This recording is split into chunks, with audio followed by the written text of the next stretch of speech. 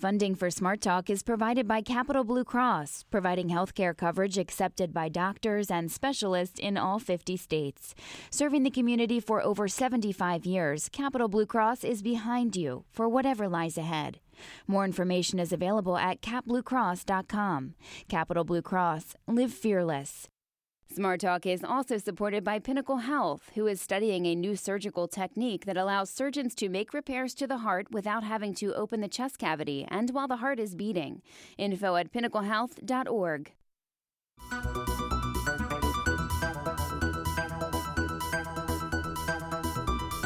Welcome to Smart Talk. I'm Scott Lamar. WITF's Real Life, Real Issues Juvenile Justice Series continues today with a look at the role of families in the juvenile justice system. During our series of shows this week, we've heard from everyone that the family is a crucial part of the juvenile offender's progress toward rehabilitation or turning their lives around. But often, families say they weren't respected or given information, while other times families have not been cooperative. So we're going to talk about the role of families on today's program. Our guest, Wendy Luckenbill, who is with the Mental Health Association in Pennsylvania. She's the Child Policy Coordinator. She's also been a leader in developing policies for changes in the juvenile justice system. And Wendy, you have so many titles that I'm not going to list them all, but thank you very much for being with us today. Are you there? All right. Apparently, Wendy is not on the line. But Mark Benedetto is the Chief Juvenile Probation Officer in Mercer County. Mr. Benedetto, welcome to the program. Thank you for having me. Since I can't get to Wendy on the phone right now, I'll start with you, Mark. How important, from the juvenile probation officer perspective, are families when a juvenile becomes involved in the system? Well, I think it's a primary importance. I think if you would talk with any probation officer, probation department throughout the state, everyone would agree that in order for the child to make any progress within his own behavioral issues, the family has to participate, has to be part of that dialogue, has to be part of that plan. We've taken tremendous strides over the last 5 years since implementing the juvenile justice system enhancement strategy to look at some of the criminogenic needs of the youth, developing a case plan that involves the parents and child and any other significant other in the family to really identify the driver behind the behavior, to obviously work with a plan that's going to be specific and individual to that individual and family to have better outcomes. So we've actually done a real good job here in Pennsylvania over the last 5 years, and even prior to that. But really, the last 5 years since our juvenile justice system enhancement strategy came into play has really begun the process of standardizing the approach to families across all counties. Now, you just mentioned Pennsylvania Juvenile Justice System Enhancement Strategy, or JJSES, and we'll talk about that throughout the program. Wendy Luckenbill, are you there? I am here. Okay. I'll ask the same question of you. How important are families when a juvenile becomes involved in the system? Well, we're absolutely critical, and we need to figure out how to actually participate and partner when, up until the reform that Mark and I have been leading with all our other partners across the state, there wasn't a clear role. So families were expected to participate, but a lot of times families couldn't figure out where it was that they could add their voice and where they'd be welcome and where their ideas weren't really welcome at all. So it was really confusing. I think things are getting better. We are critical not only for the time that a youth spends in juvenile justice, but when they're done and ready to move on to the next step in their life. Both of you have said, Mark said the last 5 years, and Wendy, you just said that things have been getting better. The thinking wasn't always that way. What changed? Well, I think that everybody was really focused on the youth. So when a kid gets in trouble, you want to make sure that they're not getting in more trouble. And it became a relationship between the juvenile justice system and the youth. And many times the family was an afterthought that they would be partnering, but there wasn't a clear role. So now it's really changed so that decisions all along the way are made with the family. So the family goes in, meets with the juvenile justice professionals in the juvenile probation office. They're part of the discussions in the court. They're part of the discussions as they're making what we call a case plan. And we're really teaching the juvenile probation officers how to partner with families, which maybe isn't that easy because maybe the family is scared or they're angry or they're alienated and embarrassed by their child who's done some crazy things and now the parents are in trouble and taking off work. So there's a lot of factors that come into bringing a family in as a partner, and we've actually been teaching the juvenile justice professionals how to support the family. So that, I think, probably Mark will agree, is the biggest change, is we're trying to be thoughtful in the way that we bring families into the process instead of just expecting that they'd understand a system that's very different than anything you encounter in your day-to-day life as a parent. Up to that point. Mark, what Wendy just described is so true. When she was talking about, the families may be embarrassed, may not know what's going on in the system. This isn't exactly like a PTA meeting or a parent-teacher conference or anything like that. I mean, we're talking about sometimes some very serious charges. Well, yeah, right. And the juvenile justice system, again, remember, this is not the criminal justice system. It's not crime and punishment. Our philosophy in juvenile justice has always been treatment, rehabilitation, and supervision as far as the cornerstones of what we do. And that's been here since the Juvenile Act's been in place. So that whole concept of working with children and families is not necessarily as foreign as you might think. I think that any probation officer will know flat out that if they're going to work with a child, the family has to be on board. And, again, I've been around since 1981, a long time. And I've been working with families and children for a long time. So the bottom line is we recognize there's a need to engage families. We understand that.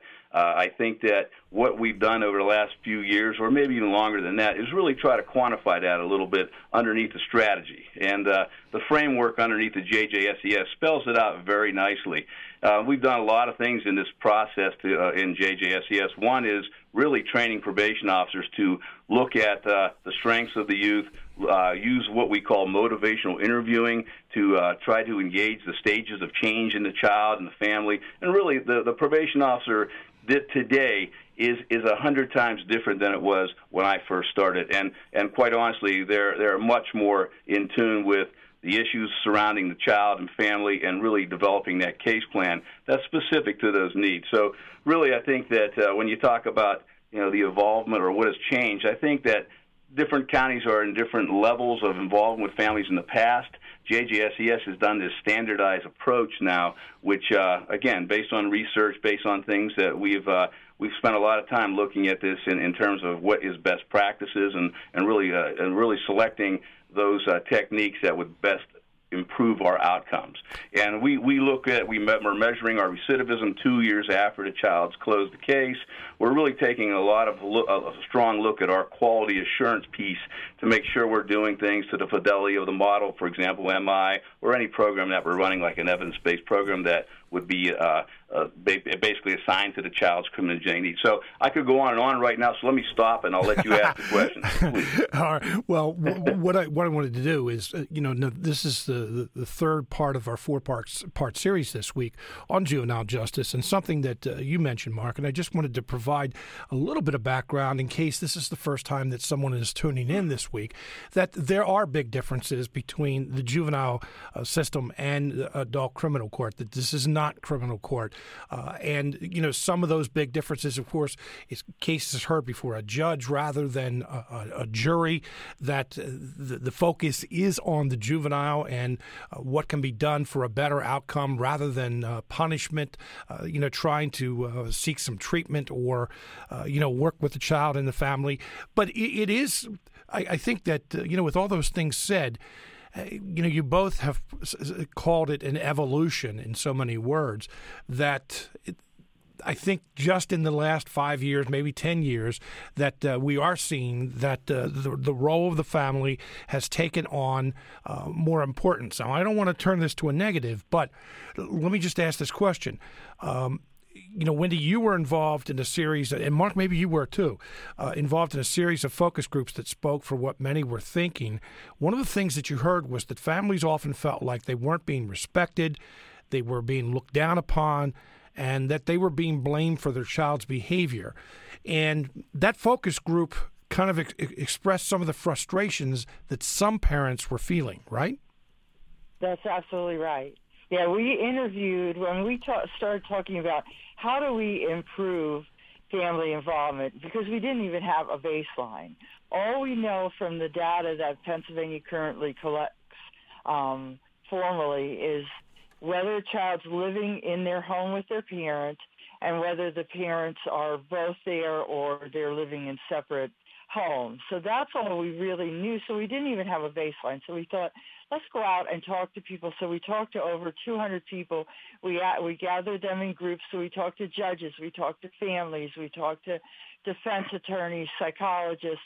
And we said, what's going on with family involvement? And what we heard from families was not what the juvenile justice professionals, including the ones that were helping us interview these groups, thought was happening. So one thing is, from the perspective of the family, it looks a lot different than what the professionals think is happening. So they didn't realize families were feeling quite as alienated, quite as overwhelmed as they really were expressing that they did. And then there's a difference from case to case, from probation officer to probation officer, county to county. Like Mark says, we're really trying to get a consistent approach where it was much more, sort of do what you think is necessary with a family. So families are saying, hey, my child was taken out of court and put into placement, and I couldn't get a hold of anybody to even know where they were for weeks.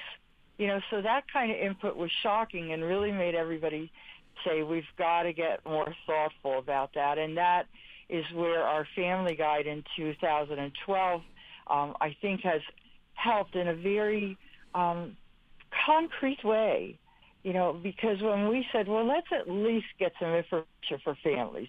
What are you doing? And we went county to county. Some counties had information on their websites. Some counties had a one-pager. It looked a little different from county to county what the information was, but it wasn't comprehensive. We thought, how can we get a comprehensive guide for families that's consistent? And we have that. It was published in 2012. It was written by families and juvenile justice professionals.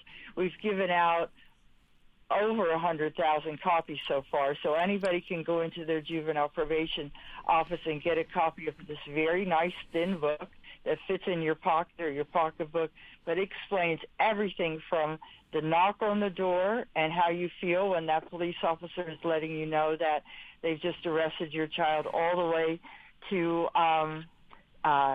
aftercare and leaving the juvenile justice system.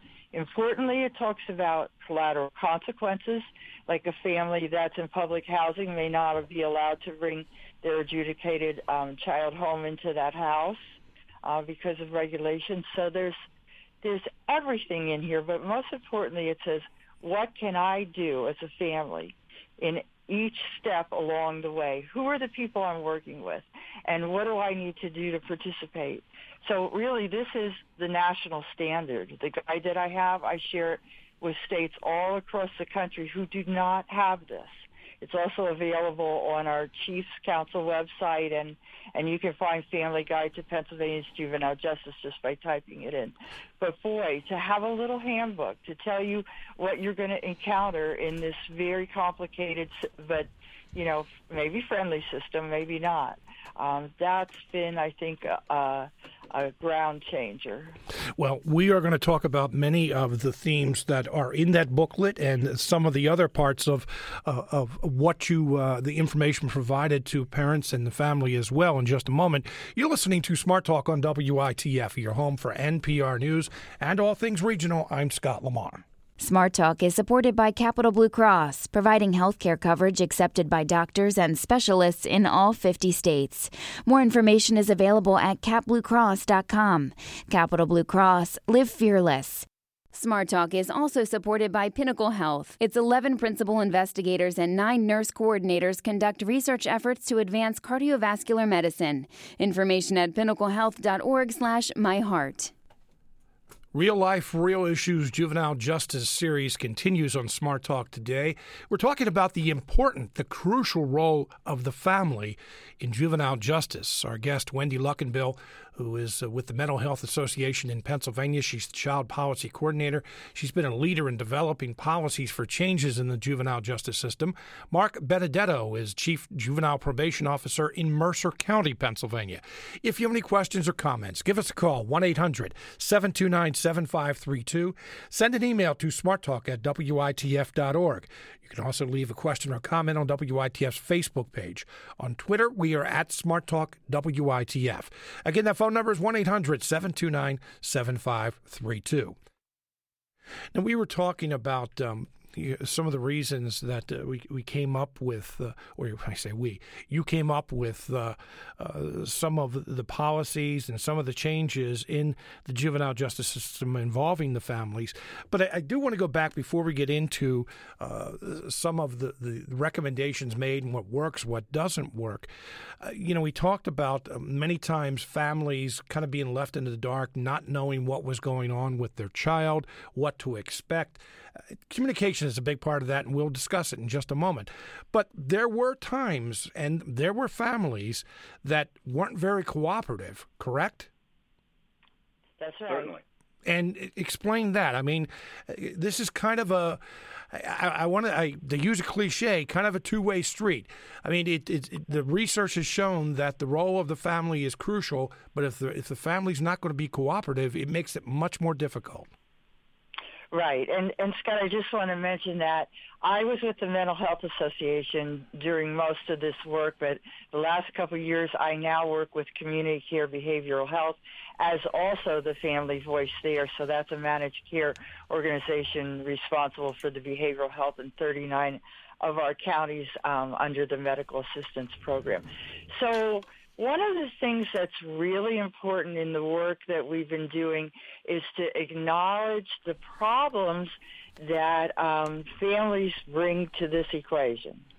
So first of all, when we were looking to write this guide, I looked around at all the other guides that were out there, and they said, do not talk to the probation officer. Do not talk to the court. Get your kid out of juvenile probation as soon as possible. So that was the national wisdom out there from defense attorneys and other people that were supporting families. But there's also a sense in the community, I think, that you don't want to mix with the law. You don't want to cooperate with people that sort of have your child under their control, and you just want to avoid that as much as possible. That's one part of it.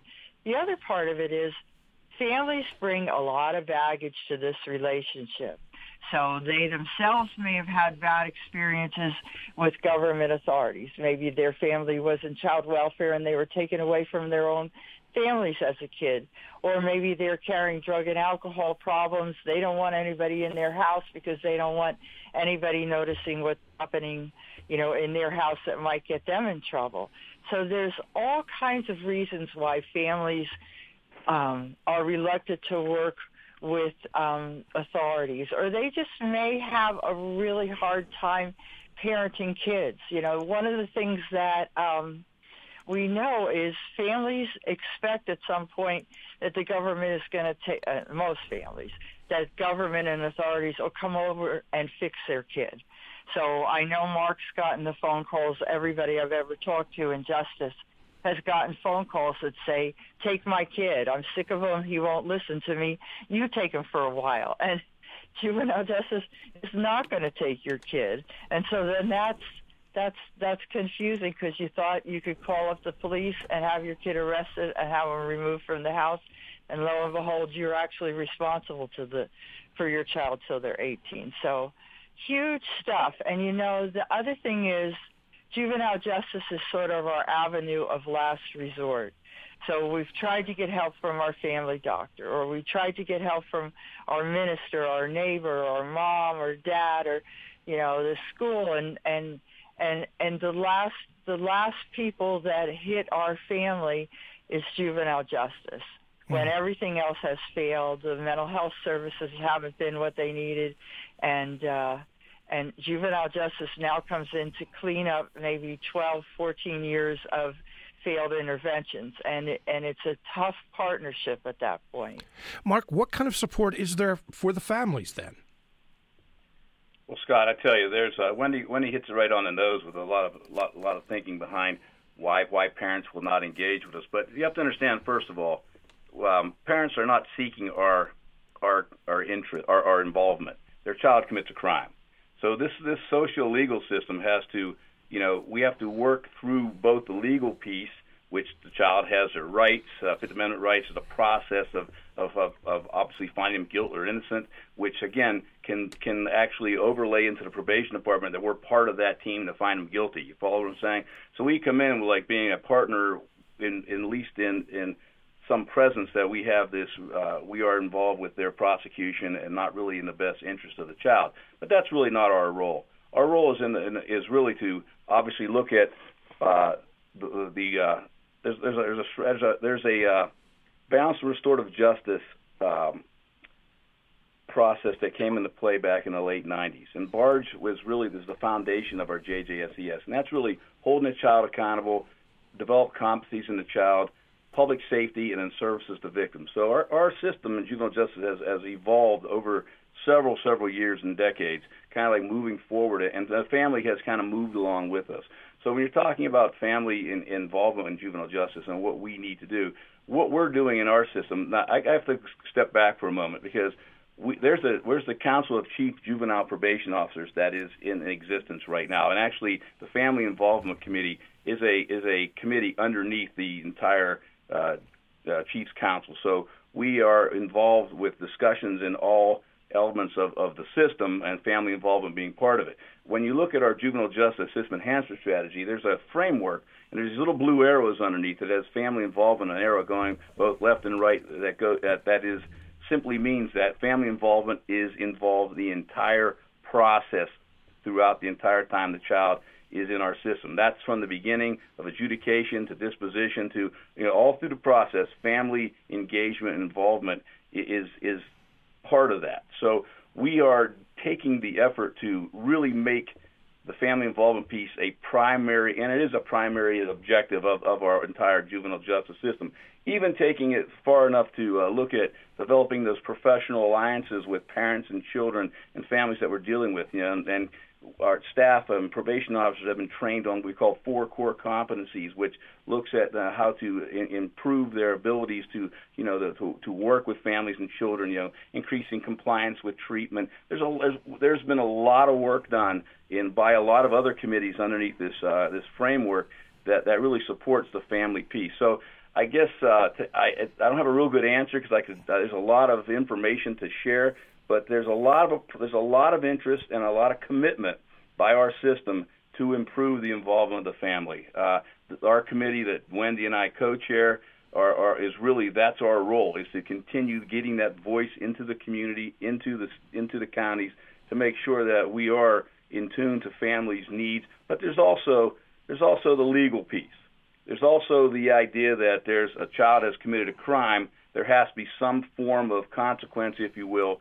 Some kind of, there has to be some legal result here, and that's the game. Okay, go ahead. Oh, what I was going to say is we have a phone call here from a listener. I wanted to get him on the line. Paul is in Mechanicsburg. Paul, you're on the air. Good morning, Scott. Good morning to your guests as well. Morning. I just had 2 comments. I picked up on one of your panelists said that she had a handbook that she gives out to the families. One of them was a comment based on the situation with public housing. If the juvenile commits a crime and they may not be put into placement, but they are put on probation. Correct me if I'm wrong, but the current rules and regulations of the public housing would, as she said, I think deny that child from coming home. So where do they go?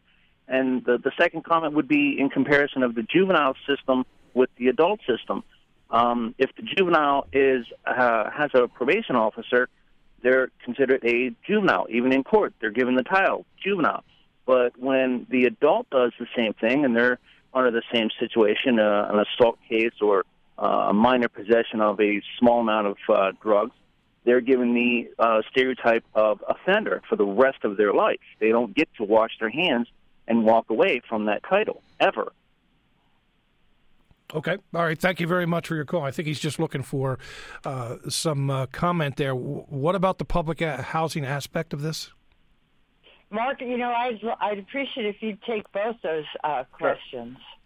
First of all, that to me is not accurate, at least in my county. I know that public housing has policies specific to their own agencies throughout the state. And I know public housing in our department, first of all, juvenile delinquency is confidential. Any child coming into court, that is kept confidential. That's not publicly put out there. It's not in the paper. So no one would really know the child is under supervision of the probation department from the public housing by any means other than if the parent would tell them.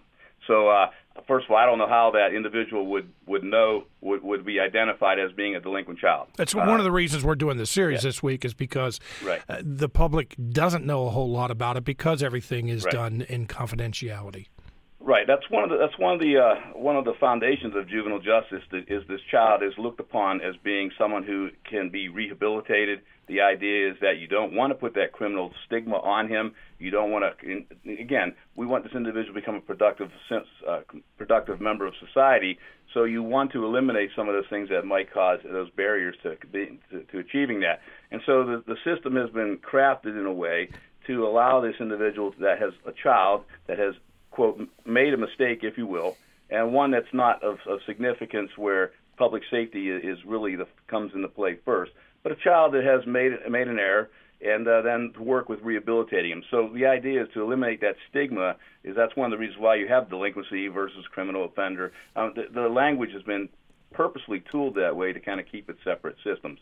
So to answer the question about the public housing piece, there would probably, and I know in my county that's not an issue. I've never heard that here. It may have occurred somewhere else. Again, 67 counties, there may be policies or some form of something within a housing authority that doesn't permit that. I don't know. So I can't speak to that other than what I know.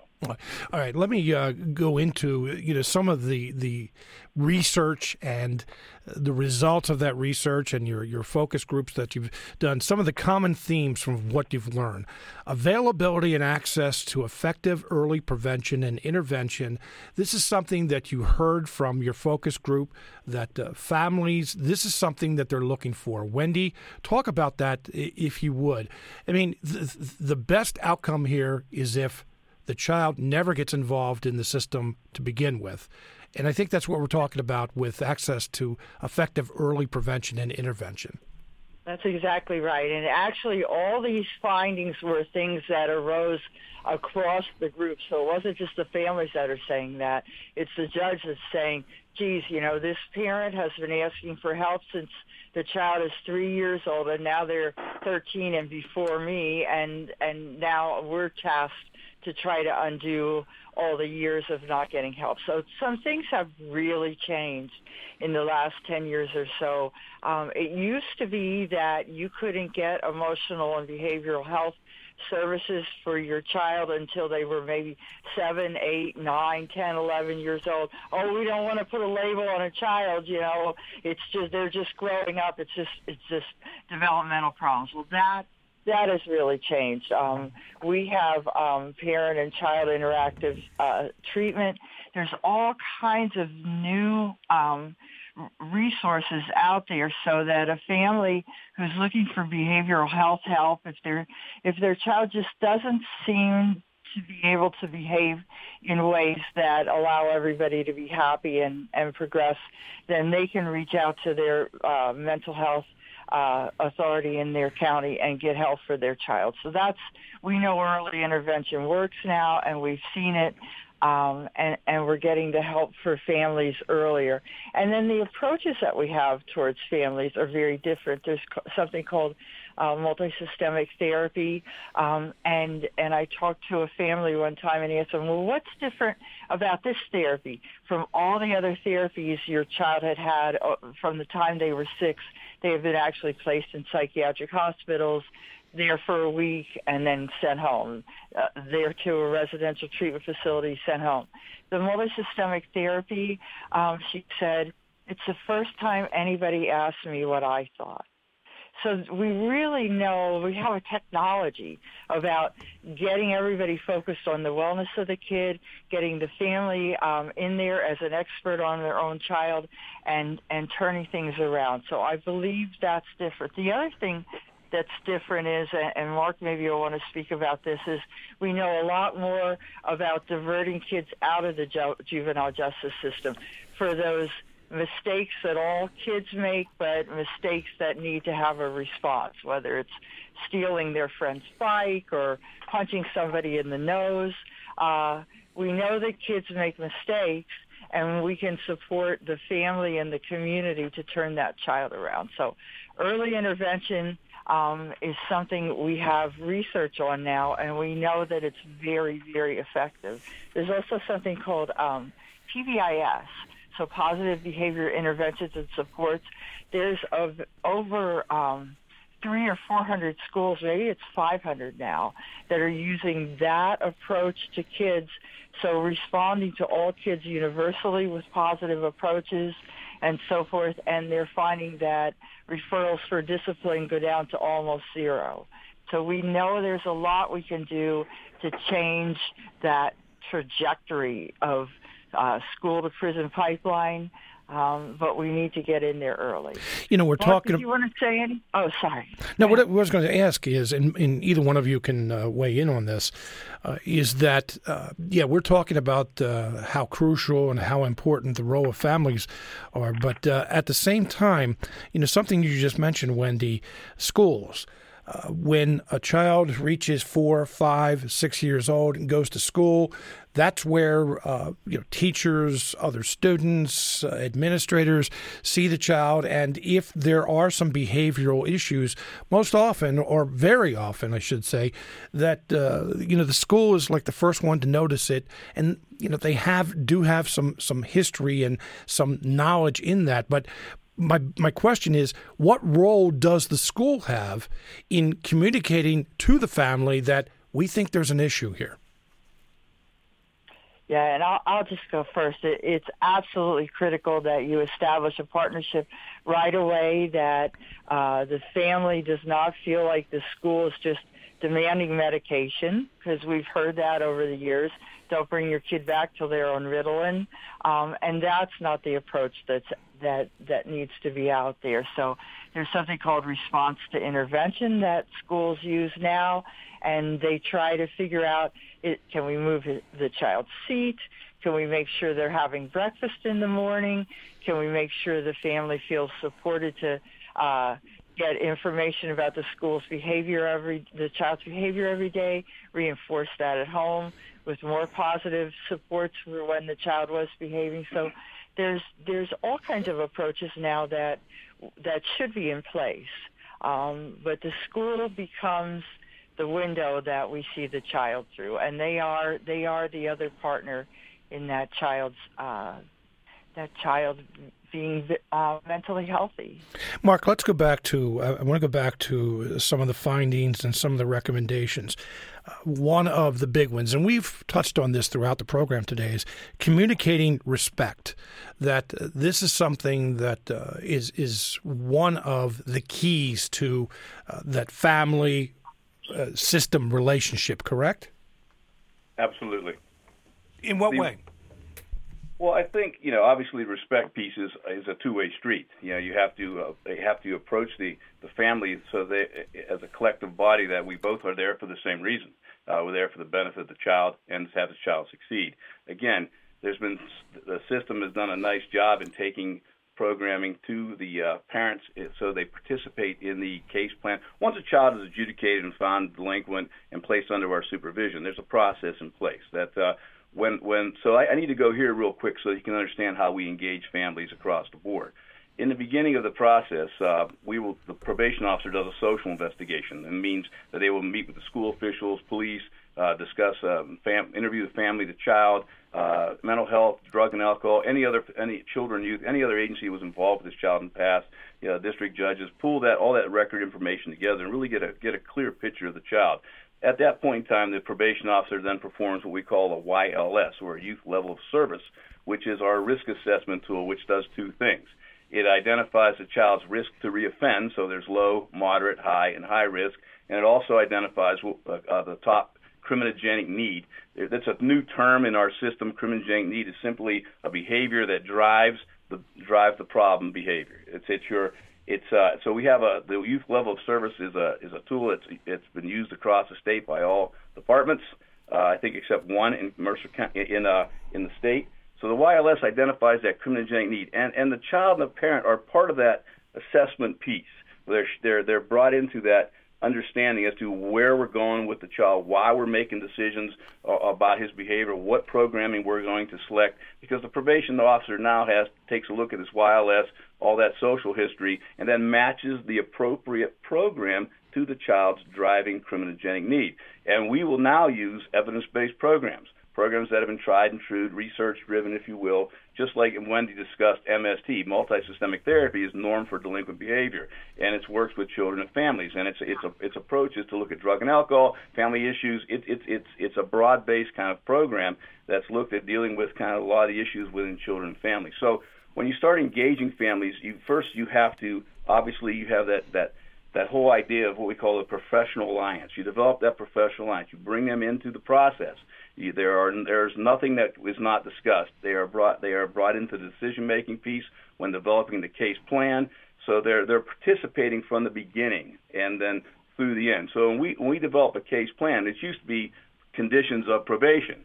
It used to be we would come out with a plan. Your kid's going to do this, this, this, and this. He's going to have a curfew. He's going to do very direct kind of way of dealing with families. There is still those static kind of conditions of probation that they have to abide by because the child committed a crime. So he has to abide by certain rules of society like we all do. But then there's the case plan, which is fluid, which moves back and forth, and which a child will accomplish certain goals in the case plan. And really the case plan is really the working document that helps that child and family move through those issues that we have been uncovered and really come up with some solutions. So the family's engaged through the entire process with the probation officer. And so that in of itself is really one of the main, when you talk about involvement and engagement, the probation officer has been trained on YLS, been trained on case plan development. Probation officer trained in what we call graduated responses now. The graduated responses are looking at like positive reinforcement as opposed to just consequential kind of things. Again, it's that whole idea of moving the child through these stages of change. And that's what motivational interviewing teaches probation officers, how to get the child from the pre-contemplative stage to a contemplative stage and then to the action stage to actually begin the process of changing their behavior. And we know in our system now that cognitive behavioral interventions are the approaches best used for delinquent youth that look at thinking errors, look at ways your brain is assessing things. There's a whole body of work out there regarding that. You're listening to Smart Talk on WITF, your home for NPR News and all things regional. I'm Scott Lamar. WITF's Real Life, Real Issues Juvenile Justice Series continues today. We're talking about the role of the family. Our guest, Mark Benedetto, who was Chief Juvenile Probation Officer in Mercer County, and Wendy Luckenbill, who has been very involved in creating policy for the juvenile justice system in Pennsylvania with a real focus on the family. If you have a question or a comment, give us a call, 1-800-729-7532. Send an email to smarttalk@witf.org. You can leave a question or comment on WITF's Facebook page. On Twitter, we are at SmartTalkWITF. Again, that phone number, 1-800-729-7532. I want to go right to some of the issues that families and kids are facing today. I've heard a lot about this week as we've been discussing juvenile justice about mental health and about substance abuse. I want to get your sense. And Mark, I think I'll start with you since you're dealing with some of these children every day. Is that what's driving most of the kids who are getting involved in the system? That there's a mental health aspect to it, or a substance abuse aspect to it? I'll tell you, Scott. The co-occurring disorders that you're referring to are part of the children that we deal, part of the problems with children we deal with, but they're not necessarily the driver behind the child's behavior. I think that there are, again, it's a case-by-case situation. I would think that if you would look at our data, and again, we're collecting data now, we can tell you, we being the whole state can tell you what's driving the child's behavior. We look at our YLS and we identify our criminogenic needs, and there's these top 4 criminogenic needs that drive behavior: antisocial personality, antisocial behavior, peers, peer relations, and family circumstances. Those are your top 4 dynamic risk criminogenic needs risk factors, if you will, in the children that we deal with in our system. Mental health and drug and alcohol. Mental health, first of all, is not a criminogenic need. It's not something that we can really focus on in our system. We're not the professional mental health provider. We will absolutely partner with the folks from mental health to work with them when we have a child in this situation. So we have a lot of partnerships with other agencies and organizations that are the professionals in drug and alcohol, mental health, ID, whatever it might be. So we focus on the behavioral aspect, and we try to find that driver that's actually pushing that child into delinquent behavior. And so when I mentioned those top four criminogenic factors, that's really what's driving the kids in our system for the most part. But we do know that we have an opioid crisis here in Pennsylvania and really across the country. And I wonder whether there are more young people who are getting into the system because they've been using opioids. I'd like to take that real quick, Scott. We are dealing with that in our county, as is most counties. And I chair a collaborative prevention committee called the Communities That Care. You mentioned prevention earlier in the program. And I didn't have a chance to mention this, but there are a lot of collaboratives out there that are working with the risk factors that contribute to behavior problems, okay? One is the Communities Care model. It's research-based, and it really uses data coming out of the schools. You mentioned the schools and what the schools are doing. A lot of schools in Pennsylvania, they administer a thing called the Pennsylvania Youth Survey, or the PAYS.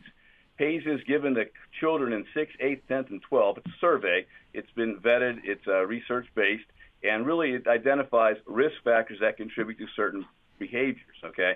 Now, I don't want to get too deep into that. That's a whole other conversation. But PAYS data will tell you, in our county, the heroin or opioid issue, because they are specific to certain problem behaviors. And the opioid issue in our county, at least in our schools, as reported by the children, is 0.4% in Mercer County. So there is no real opioid issue in our school systems per this study. Why do I tell you that? Well, because when the individual gets to be 19, 20, 21, now you have a tremendous problem with opioids. That, in our county, is where the problem begins. It's not happening in our schools in our county. We are very in tune to this here. We are looking at that. What are some of the drivers behind the opioid issue? And it's not being experienced by the youth in our county at this point in time. Wendy, you might have another thought on that. Well, I just wanted to add that when we first started looking at, a very thoughtful way in a process that ended up with our JJSES under the MacArthur Foundation, we did wonder how many kids in the juvenile justice system nationally, because that's where we're drawing our research, have a mental health problem, would benefit from actual treatment, and it's between 80 and 90%. So there is a huge need to direct mental health services towards kids in juvenile justice, and even what Mark was talking about with cognitive behavioral therapy that the juvenile justice person is providing. That is a low-level behavioral health intervention, even though they're not actually clinicians. But in Pennsylvania, in our original thoughts, folks were thinking maybe 3 or 4% of the kids actually had a behavioral health disorder. Now we know it's over 80%. So there is that swirl of environmental conditions and then the behavioral health needs. Not every kid that has a behavioral health need is going to violate the law, but where kids are violating the law, there's that behavioral health need a lot of the time. I'm jumping around a little bit on you here in the last few minutes because I do want to touch on a number of topics that we can get in. But something that does happen that we know, I know that the goal of the juvenile justice system we've learned this week is to work with the child, work with the family, try to keep them in the home, and that there is a positive outcome. But sometimes there is a child that is taken out of the home and placed in a facility. But there are even changes there, too. And this is something that I think is consistent even from what I've heard with the adult criminal system, is that if they're placed in a facility, that it is closer to home and that the family is encouraged to visit, that the family is encouraged to have communication with that child. Wendy, how important is that?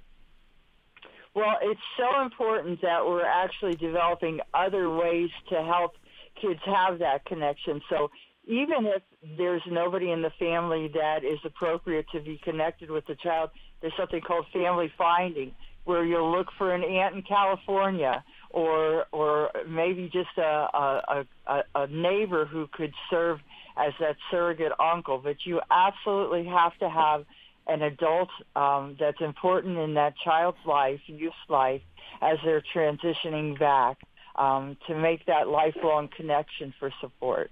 Now, Critical. when you're talking about that aunt in California, a neighbor or someone, I assume that you're talking about using technology then, that there would be video, or just how would that work?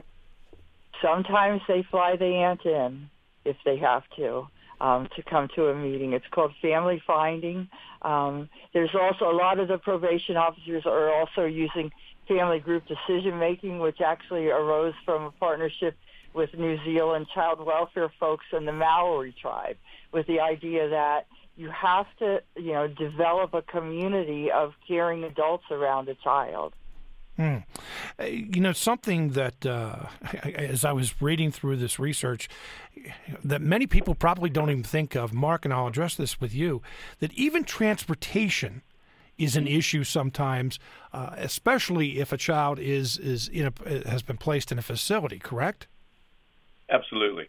There are a lot of barriers when a child goes into a facility, and if you would, I don't know if you're aware of this or no, but our numbers in placement since over the last 5 years have dropped dramatically. Children are not going into placement like as much as they used to. Again, you have to understand that there's a public safety issue first and foremost, that if a child is in danger to the community, that's going to take precedence, okay? We're talking about most of the other kids, all right, that are workable. The philosophy now in probation is really looking at, again, engaging the family, using community-based services, programs that are specific to those criminogenic needs. Wendy mentioned family group decision-making. There's strengthening families 10 to 14. There's multidimensional family therapy. There's all MST, a lot of family-driven, evidence-based programs out there that probation departments are using, quite frankly, a lot, all right? And they are, again, keeping that connection to the parent or a caregiver. That it doesn't, we're talking a caregiver now. It may not be the biological parent. We're talking a caregiver, someone who has an interest in the child. And as far as like when a child goes into placement, there's a lot of work being done even right now as we speak. There's a family involvement project that was done by the Bureau of Juvenile Justice Services working with our state facilities, Lloydsville and North Central Secure, and looking at just tweaking everything from having a script to call parents, to get parents to emphasize the importance of involvement within the system, engaging parents just from a facility perspective much more than they've ever had, giving that parent that opportunity to talk with a child. If they can't come visit with them, at least some phone conversation, Skyping or whatever it might be. So the idea of keeping the parent involved is critical. And there's a lot of aftercare programming with parents where a parent will be working with the facility prior to the child being released, working on those issues, and then that transitioning back home, so that when the child comes home, the parent is up to speed with the child, with some of the issues the child's working on. So there's that piece to work with parent skill sets. Right now, our family involvement committee, that Wendy and I chair, I'm involved in developing what we call family curriculum for parents, that probation officers are actually going to be able to go into the home and have basically another tool in the toolkit and really helping parents dealing with frustrations, setting up consequences. We're developing a curriculum, a skill card, if you will, that we can share with parents to kind of work with parents in dealing with some of those behaviors that the child is experiencing, as well as with the child. So, yes, the system is rolling over. The probation officer, the old days of PO going out there checking on a kid is over. We're doing a lot more work with children and families. We're doing a lot of role-playing, a lot of going through some of these issues. The probation officer is what we all call now change agent, working on changing behavior. Hey, we only have about a minute left. I want to thank both of you, Wendy Luckenbill and Mark Benedetto, for being with us today. I learned a lot, and I'm sure our audience did too. In those 60 seconds, Wendy, I'll ask this question of you. What can we do better? Where do we need to improve? Well, we need to ensure that every family has that family guide and understands what's in it, and then I would be happy. It's in the probation offices. Probation officers are supposed to be talking it through with families, and families really need to know that their role is respected and critical. So, Mark, in about 30 seconds, what do you think we could stand to evolve even further? I think that remembering that the families have a voice in anything we decide, anything we choose to do, we need to have them at the table, partnering with us being and engaging them and empowering them to be part of this discussion and this decision-making piece as we're dealing with their children. The family is the critical element in this system in juvenile justice, and they really are they're sometimes the source of the problem, but they can always be the solution to the problem. So you keep them engaged and listen to them. Listen. Wendy Luckenbill is a mental health professional, has been very involved in writing policy and coming up with policy for juvenile justice, and especially with a focus on family. Mark Benedetto is Chief Juvenile Probation Officer in Mercer County. Thank both of you for being with us today. Thank you for having me. Thanks a lot. We wrap up our juvenile justice series tomorrow, talking about after a child has been placed in a facility, is outside the home, and we're also going to talk about. You probably heard about that Supreme Court ruling of juvenile lifers, that those committed crimes while they were juvenile. Supreme Court says that have to be resentenced. Smart Talk is produced by WITF as part of our mission to deliver relevant, high-quality programming. Support for this program comes from Capital Blue Cross, which shares WITF's commitment to being a valuable and trusted resource for the communities we serve. Capital Blue Cross, live fearless. Smart Talk is also supported by Pinnacle Health, committed to reducing hospital-acquired infections and readmission rates. More information on Pinnacle Health's achievements in patient safety can be found at pinnaclehealth.org/quality.